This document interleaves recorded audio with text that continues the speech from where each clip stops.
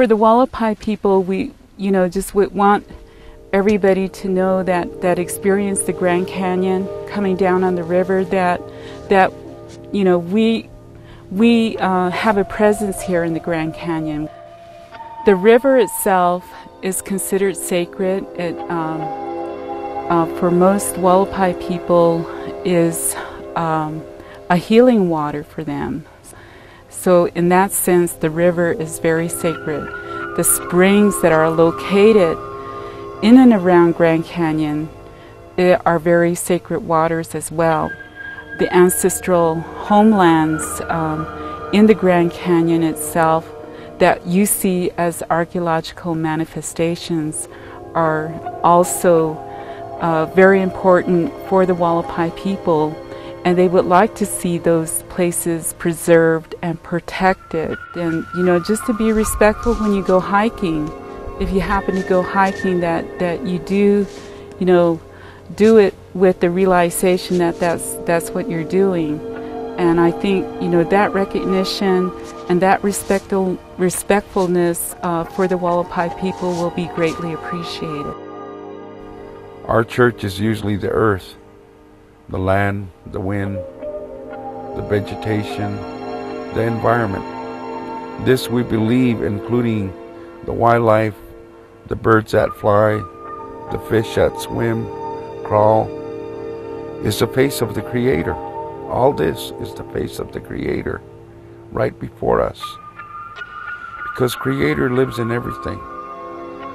So in that way, the whole Grand Canyon is very significant for my people in the ways of ceremony, gathering herbs, to sustenance, to respects of for the elders, the past. It's very significant to my people. But to you boaters that are enjoying the scenery and the grandeur of this Mother Earth, you got to understand that this being that we're on, that has sustained us and our ancestors for all these thousands of years, must be respected as an individual. We must treat it as if it was our own flesh and blood mother, with a lot of respect, and as if it was our children, our child. Treat it with a lot of love, nurture it, respect it. The place that the public refers to as the Grand Canyon is perhaps among the most significant places for all of the Hopi people, simply because our emergence stories refer to the canyon. And also in our belief system, it is also our final spiritual home, which our spirits go to when we pass on in this life.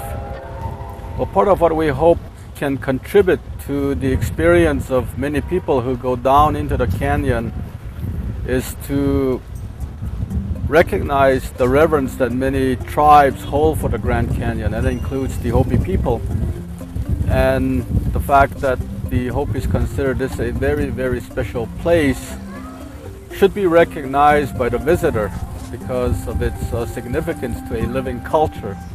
And this living culture still holds in reverence this place we call Tupka, or the Salt Canyon in the Hopi language.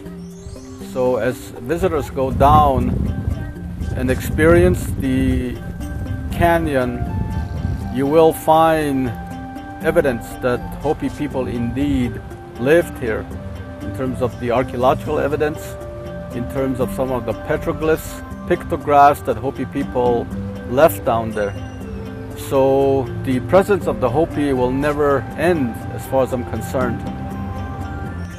I think probably one thing I would also like to encourage all people to acknowledge is really the management responsibilities of the National Park Service and their work with the Hopi tribe in trying to protect the importance of the canyon for others to enjoy.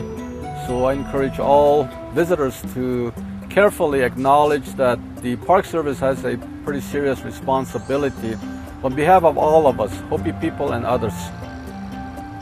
The Grand Canyon is very special to all of us, to all people, Hopi and others who go into the canyon. And as the traveler proceeds into this journey, I hope that we can all appreciate this wonder that someone created for us to enjoy, to hold special, and also to revere the canyon for what it is. It is a testament to the awesome place we call Earth.